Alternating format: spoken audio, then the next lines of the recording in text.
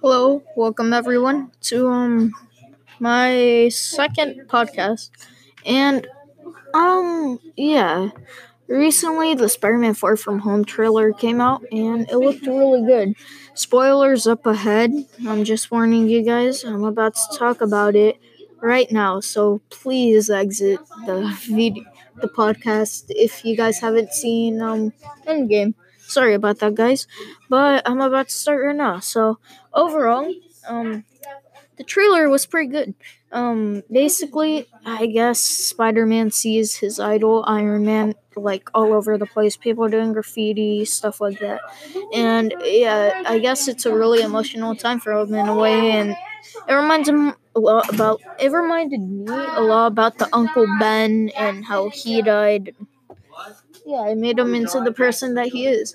But besides that, it was super funny, I guess. I don't know. I thought it was super funny when what's it called? Nick Fury was trying to recruit him in a way. And it was cool how Happy Hogan started to finally talk to Spider-Man. And basically, yeah, he was like pet talking to him. Like he basically said, "Oh, if you weren't here, Iron Man would probably never done that." It was pretty cool how Happy was cheering up Peter because, like, yeah, and it was really cool. And Zendaya, she's gonna be MJ again. Ned is still gonna be Ned. Tom Holland is still Spider-Man, some of the originals. And I wonder if Mysterio, I meant what? Vulture, my bad. Mysterio's already in,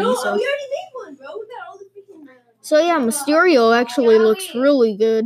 And yeah, it's pretty cool because, like, I guess it shows a lot of the people, I guess, in a way. Like, it shows a lot of their personalities in this movie and what the movie's gonna be like. And yeah, I think it's really cool. So, yeah. And also, basically, I think Hydro Man is gonna be really cool in the movie. And yeah, Nick Fury's trying to recruit him. But yeah, my friend's telling me that I'm doing really good right now. But yeah, I would say that overall it looks like a really good trailer. And yeah, if you guys haven't checked out Talk, I would recommend them if you guys like Pokemon.